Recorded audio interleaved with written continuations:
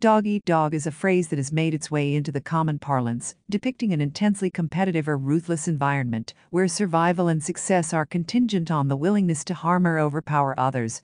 This metaphor encapsulates the idea of survival of the fittest, where only the strongest, most ruthless, or most cunning prevail, while the weak or innocent are consumed. The phrase can be traced back to the 16th century, and it was often used in the context of describing social situations where there's an absence of camaraderie or brotherhood, replaced instead by the harsh reality of competition and individualism.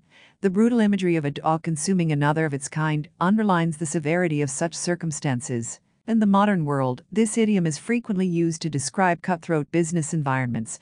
For instance, sectors marked by aggressive competition, where companies constantly strive to outperform each other, often to the detriment of their rivals, can be accurately described as a dog-eat-dog world. Such conditions encourage practices like corporate espionage, hostile takeovers, and undercutting, all aimed at gaining a competitive edge. It's important to note, however, that the term does not only apply to the corporate world.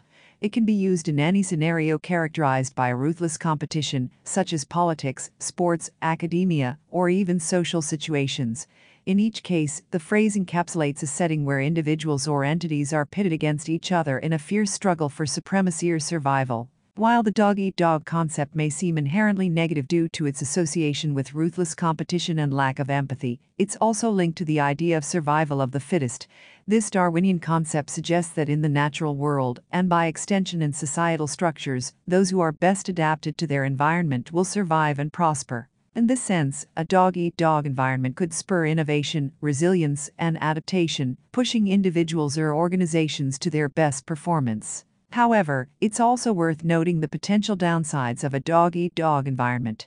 It could potentially lead to unethical behavior, stress, burnout, and a disregard for the collective good in the pursuit of personal or organizational gain. There's a fine line between healthy competition, which can drive growth and improvement, and ruthless competition, which can harm individuals and communities. In conclusion, the phrase dog-eat-dog represents a state of ruthless competition and struggle for survival that can be found in various aspects of human society.